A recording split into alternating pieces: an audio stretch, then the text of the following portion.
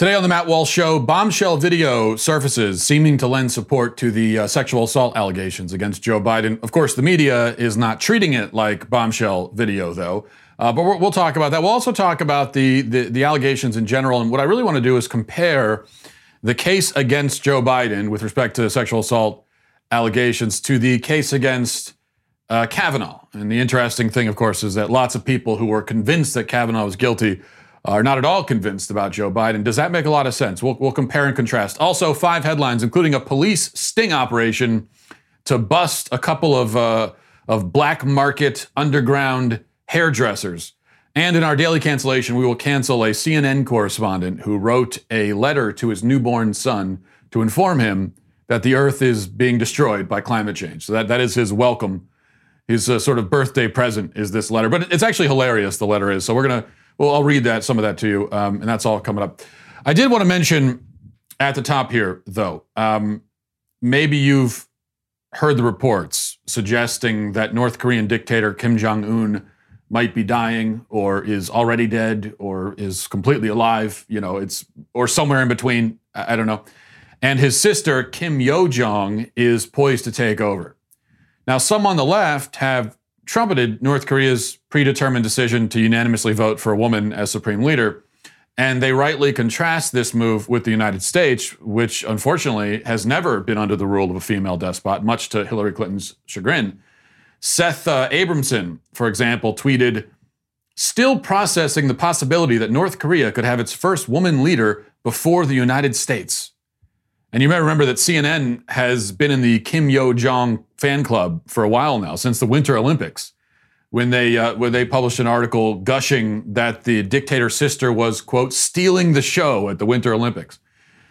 And here's the thing, their excitement is well justified. North Korea is a shining, progressive city on a hill, putting the United States to shame in so many areas. So I think the media is right about this.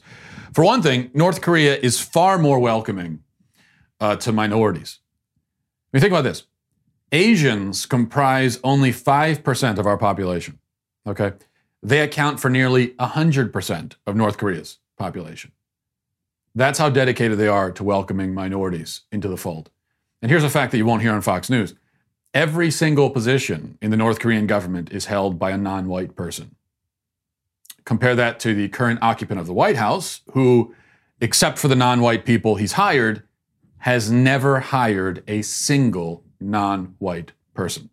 Now, more importantly, of course, North Korea is a communist utopia, fulfilling Bernie Sanders' vision. The country has no billionaires at all, except for the ruling family, of course. But other than that, no billionaires. No millionaires. Doesn't even have thousandaires. That's how committed they are to income equality. Or, more like lack of income equality. I mean, if nobody has an income, then you have, ipso facto, you have income inequality, or income equality, I should say. Nor does it have, in North Korea, they don't have other gratuitous luxuries, such as food, electricity.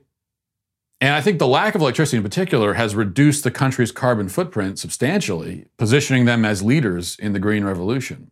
So I know that's something that Alexandria Ocasio-Cortez would have to admire them for. Best of all, North Korea has eradicated bigotry and discrimination by banning Christianity. I mean, we could only dream of these kinds of achievements. North Korea is truly everything we should be. And hopefully everything that we one day will be. And when I look around at America today, especially in the last month, I see that we are well on our way. And at least for me, that fills me with a huge amount of excitement. And I know the media feels the same way. All right. Now, in other bombshell news from the weekend, a tape surfaced from Larry King in 1993, in which someone believed to be the mother of Joe Biden's sex assault accuser, Tara Reade, calls in and mentions that her daughter had, quote, problems with a prominent senator. Well, first of all, let's just watch the tape. Yes, hello. I'm wondering what a staffer would do besides go to the press in Washington. My daughter has just left there after working for a prominent senator and could not get through with her problems at all. And the only thing she could have done was go to the press, and she chose not to do it out of respect for him. Or she had a story to tell, but out of respect for the person she worked for, she didn't tell it. That's true. Larry King has looked like an 80-year-old man for 40 years. That's one takeaway. More importantly, though, Tara Reade was asked about this tape, and she said that that is her mother. It sounds like her mother. And that she also said that her mother told her back in 1993 that she had called Larry King. And Tara Reade says she was upset about that at the time, which, of course, you can imagine. I think I would be, too, if I told my mother something like that, and then she turns around and calls a cable news show. But now, if going back to what the actual allegations are, if you haven't read about it or heard about it, and if you rely on the mainstream media for your news, then you probably have not heard about it at all. But Reade alleged that in 1993, when she worked for Joe Biden, when he was a senator, she was assaulted by him. He pushed her up against a wall, grabbed her under her skirt. Won't go into the graphic details, but you can, that's the gist of it. Assaulted her, and then when it was over, told her, according to Reade, Biden told her that she means nothing to him, and then she was shortly let go from her job after that happened. That's the claim, and this is the latest piece of evidence supporting it. Now, does this prove anything? Obviously not. We don't even know for sure who it is on that tape. I mean, we're told that it's her mother. We don't know that she doesn't identify herself that way. We don't know for sure what senator she's referring to or what problem she's referring to. But it is circumstantial evidence supporting Reade's story. And I want you to imagine, okay, if you hear that tape and you think, that's no big deal. Okay, well, just imagine for a moment. Imagine if during the Kavanaugh hearings, okay, tape surfaced of Christine Ford's mom 30 years ago calling into a radio show or something and mentioning cryptically that her daughter had some trouble with boys at a party. Imagine that. Imagine how the media would react to that. The media would, and we both know this, would treat that as total vindication of Christine Ford, total condemnation of Brett Kavanaugh, and it would be the biggest bombshell revelation of the year. We all know that. How do you think the media has reacted to this story? Well, they haven't really reacted much at all. In fact, do you think the media has even asked Joe Biden about any of this on camera directly? No, they haven't.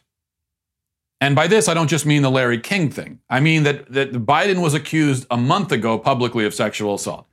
He has been on TV many times in the interim, rambling incoherently. Never once, not once, has anyone in the media even asked him about this directly. They've had him there, asking him about a bunch of stuff, most of which we've already heard a million times about the coronavirus and the response and Donald Trump's evil and doing a terrible job. And we've heard all that. Meanwhile, you've got this sexual assault allegation hanging out there, completely ignore it. They don't even ask him about it. Yes, they have asked in order to provide themselves cover, they've asked his campaign about it. They've asked for statements, and the campaign has issued statements. But that's not the same thing at all. Asking Biden himself on camera directly is an entirely different ballgame, and they haven't done that. And why haven't they done it? Because they know that it's Joe Biden we're talking about. And they know he's liable to say anything. They know his denial probably will not seem very convincing, whether he did it or not. So they're helping him out. They're just doing him a solid by not bringing it up. Trump's contempt for these people is again proven entirely justified. Now, do I think that Biden is actually guilty? Well, I don't know. Personally, from my perspective, I tend to be skeptical of assault claims made publicly decades after the fact at a politically opportune moment like this. I also think that as far as the court of public opinion goes on these things, when accusations are made so many years later and there isn't compelling evidence proving them, then we have to assume them untrue. I think that's the right way to go for all intents and purposes. Accusation is made many, many years later. There's no evidence. The timing is suspect. I think in that case, the right thing to do is to assume it's untrue until you're given reason to think otherwise. The other option is to assume the accusation is true, but then we're destroying a man's reputation based on the word of one person coming forward years later. And that isn't fair. That isn't right. Of course, you could say that our approach should be to just sort of take a 50-50 type of view of it and say, well, maybe he did, maybe he didn't. But really, saying that a man is 50-50 a rapist is the same effectively as saying he is a rapist. As far as his reputation goes, it's the same. I mean, you probably wouldn't invite a known rapist to your house for dinner with your kids and your wife, right? Well, would you invite a man who you think is 50-50 maybe a rapist? Probably not. So that's exactly the point, that as far as the reputation goes, it's kind of the same. And that's why I've been consistent that without very compelling evidence, we should assume innocence in these situations. Is there compelling evidence against Joe Biden? I guess that's up for each person to decide. But the point here is about the double standard.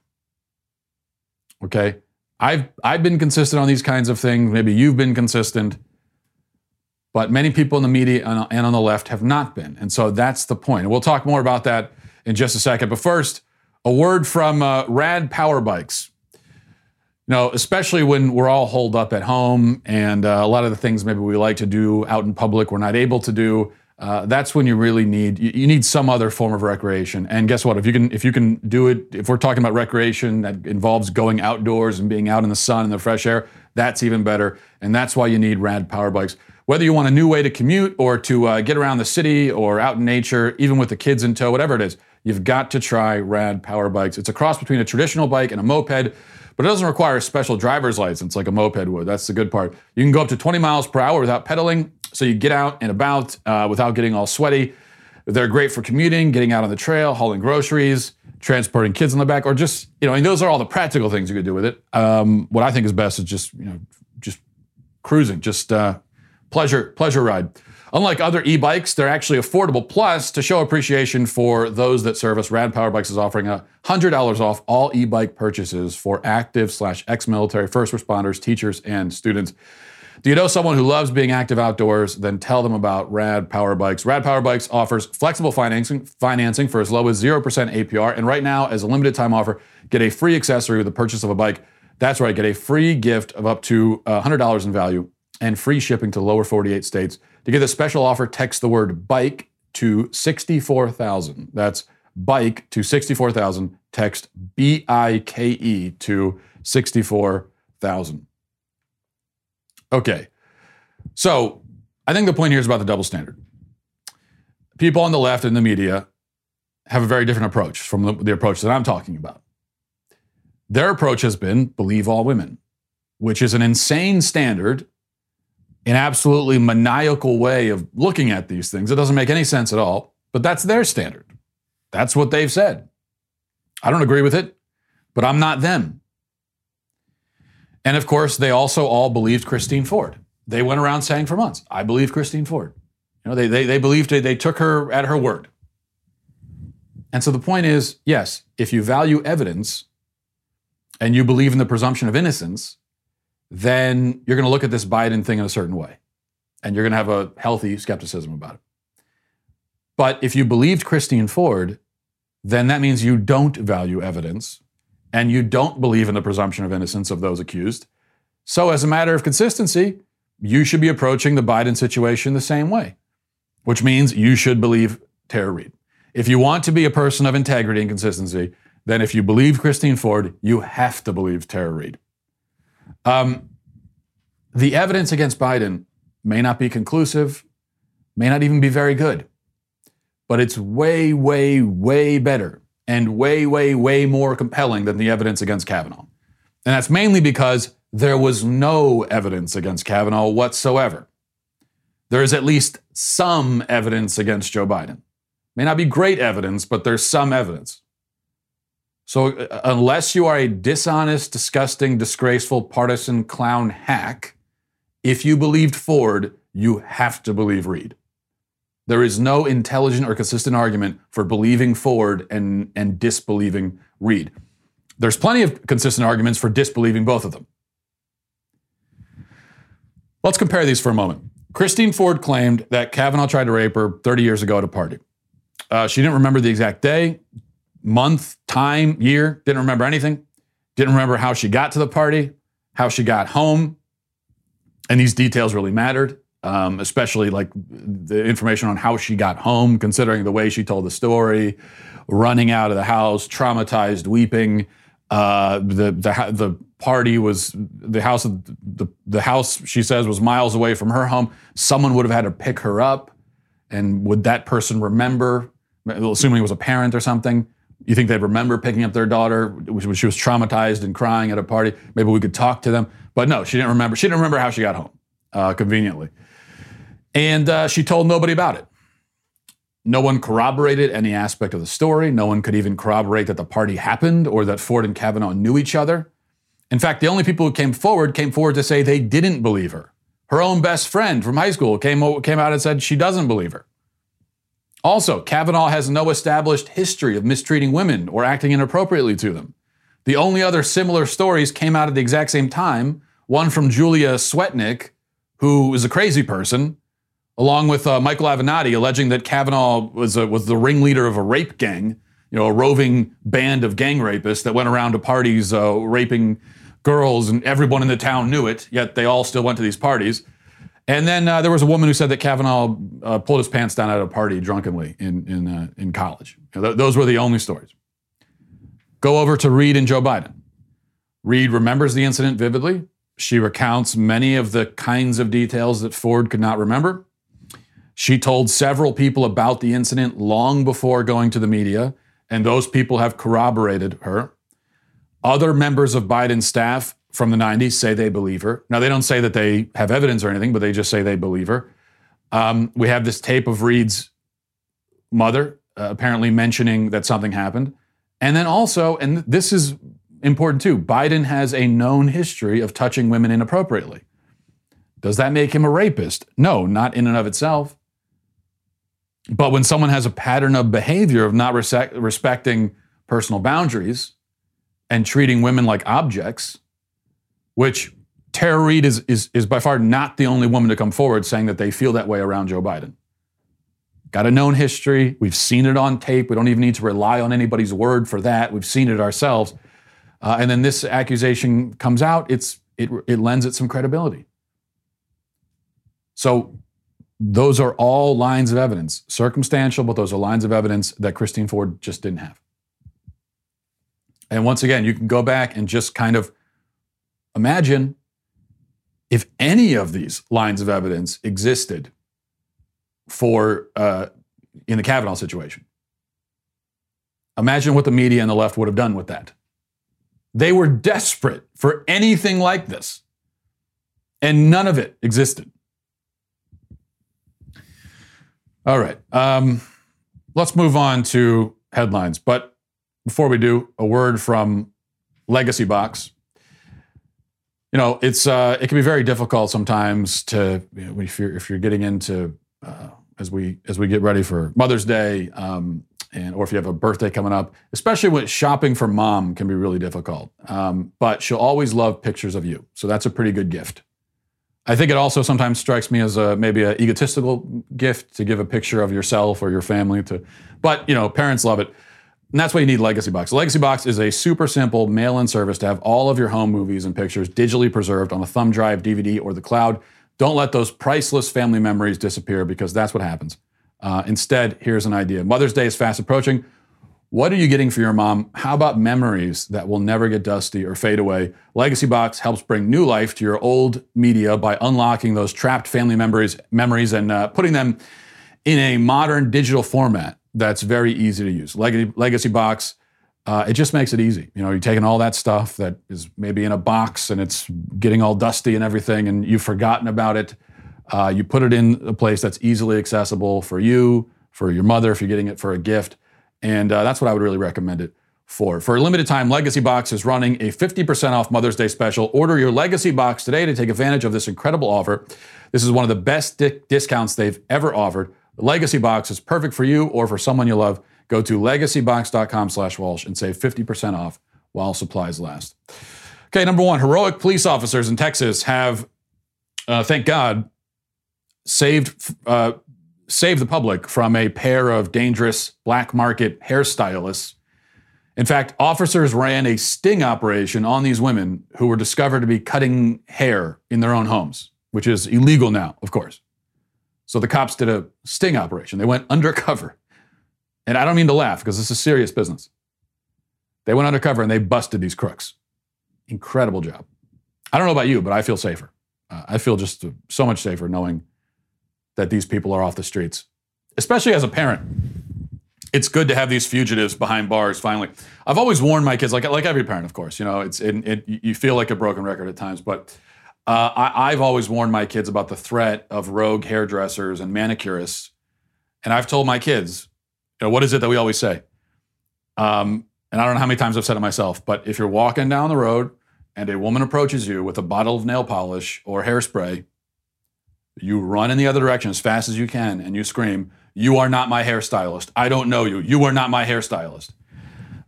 So this is just something, it's as a parent, it's a threat we worry about. And to have the police putting themselves in harm's way in dealing with these psychos, I think is just great. So I want to commend them for that. Number two, speaking of arresting dangerous people, some other fugitives from justice were apprehended on a beach in California this weekend, arrested for the crime of sitting in the sand and looking at the ocean. Again, just a huge thank you to law enforcement on that one. We can't have people going around sitting in sand, looking at water, getting unlicensed, unregulated, prohibited suntans. Can't have that. I mean, think about it. You let people get haircuts. You let them get tans. Next thing you know, people are looking and feeling good. And you just can't have that, not when there's a virus going around. Why can't you have it? I have no idea, but you can't. Simple as that. Number three. Okay, I'm going to try to switch off sarcasm mode for a second at least. It's hard for me to do, but I'll try it. JCPenney, it looks like, is getting ready to go bankrupt. And this brings up an important point because I've seen this story online and some of the reaction has been, well, this isn't because of coronavirus. JCPenney was going under anyway. And that's true. And you could easily point out that JCPenney was in relatively dire straits before all of this. Amazon was killing department stores way before the virus ever existed.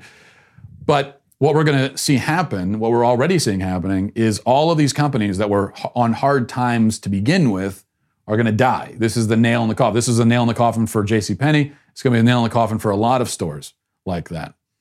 So that's a whole bunch of companies going under at once. Companies with, shall we say, pre-existing conditions are going to die all at the same time. You want to talk about, not flattening the curve. Whereas before, you have JCPenney goes under. That's a hit to the economy because it's a bunch of people employed who are now are going to lose their jobs. But in the past, the economy can absorb that. What happens when you've got all the JCPenneys of the world going under all at once, along with a bunch of other businesses that were doing okay before this, but couldn't survive a month, 2 months, 3 months without revenue? That's what we're going to face. Number four, speaking of Joe Biden, as we were before, here he is making the case for himself and his campaign. And together, we're just getting started. This moment reminds us that the presidency is about true leadership, having the forethought to prepare for the worst, the backbone to lead through chaos, the character to move beyond politics and serve every American, no matter where they live or what they believe. Only one candidate in this election has all three. My husband, our next president of the United States, Joe Biden.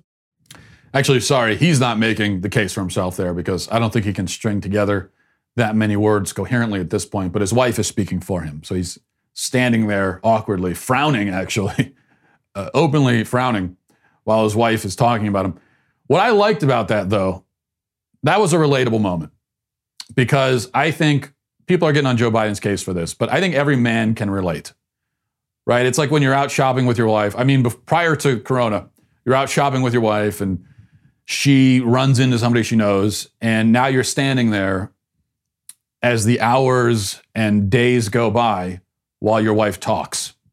And you have that same expression. You're just waiting for it to be over. And then when it sounds like she's finally wrapping up, that's when as for Joe Biden, that's when the smile returns to the face. So I can relate to that at least. Number 5, and here's the latest protest people are freaking out about, very worried about this protest that happened in California. Look at the footage.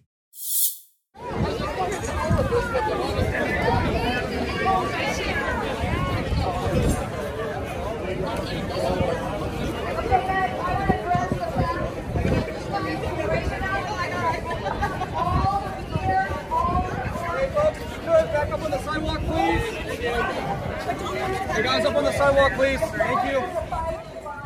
Once again, you've got people outside in the sun, in the heat. There's been no data to suggest that those people are at any kind of significant risk for spreading or contracting the virus. So I see no problem at all with what they were doing. It's perfectly fine. They're standing up for their rights and they're doing it in a safe and reasonable way. Good for them. Awesome. Okay, I've been looking forward to this. Let's get on to it. This is our daily cancellation. I have to cancel this guy, Bill Ware, chief climate correspondent for CNN. So he corresponds about the climate. That's his job, important job. But he's canceled, unfortunately. Even though I kind of love this, what I'm about to read to you.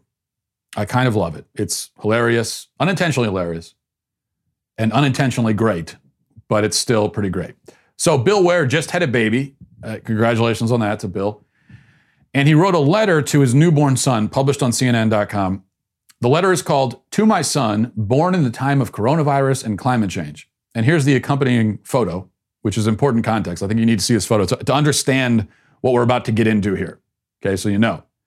There's Bill, shirtless, his baby snuggled up against his bosom. He's got his eyes closed and is smiling.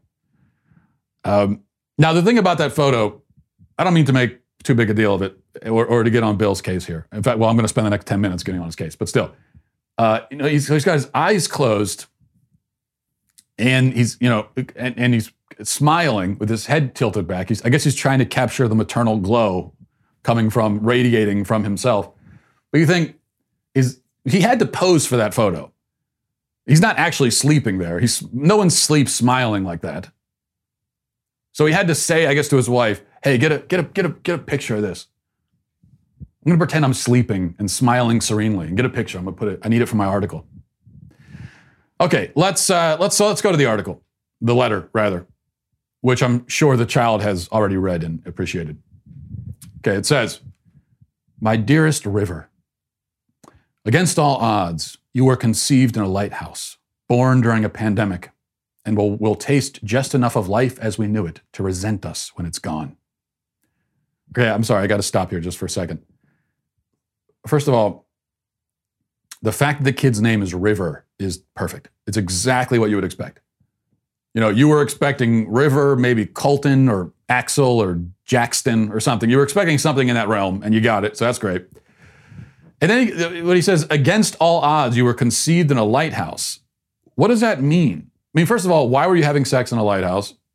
I assume Bill Ware and his wife are not lighthouse keepers. So what, was this like a tourist thing where you're touring an old lighthouse and then you decided to sneak off somewhere and do the deed?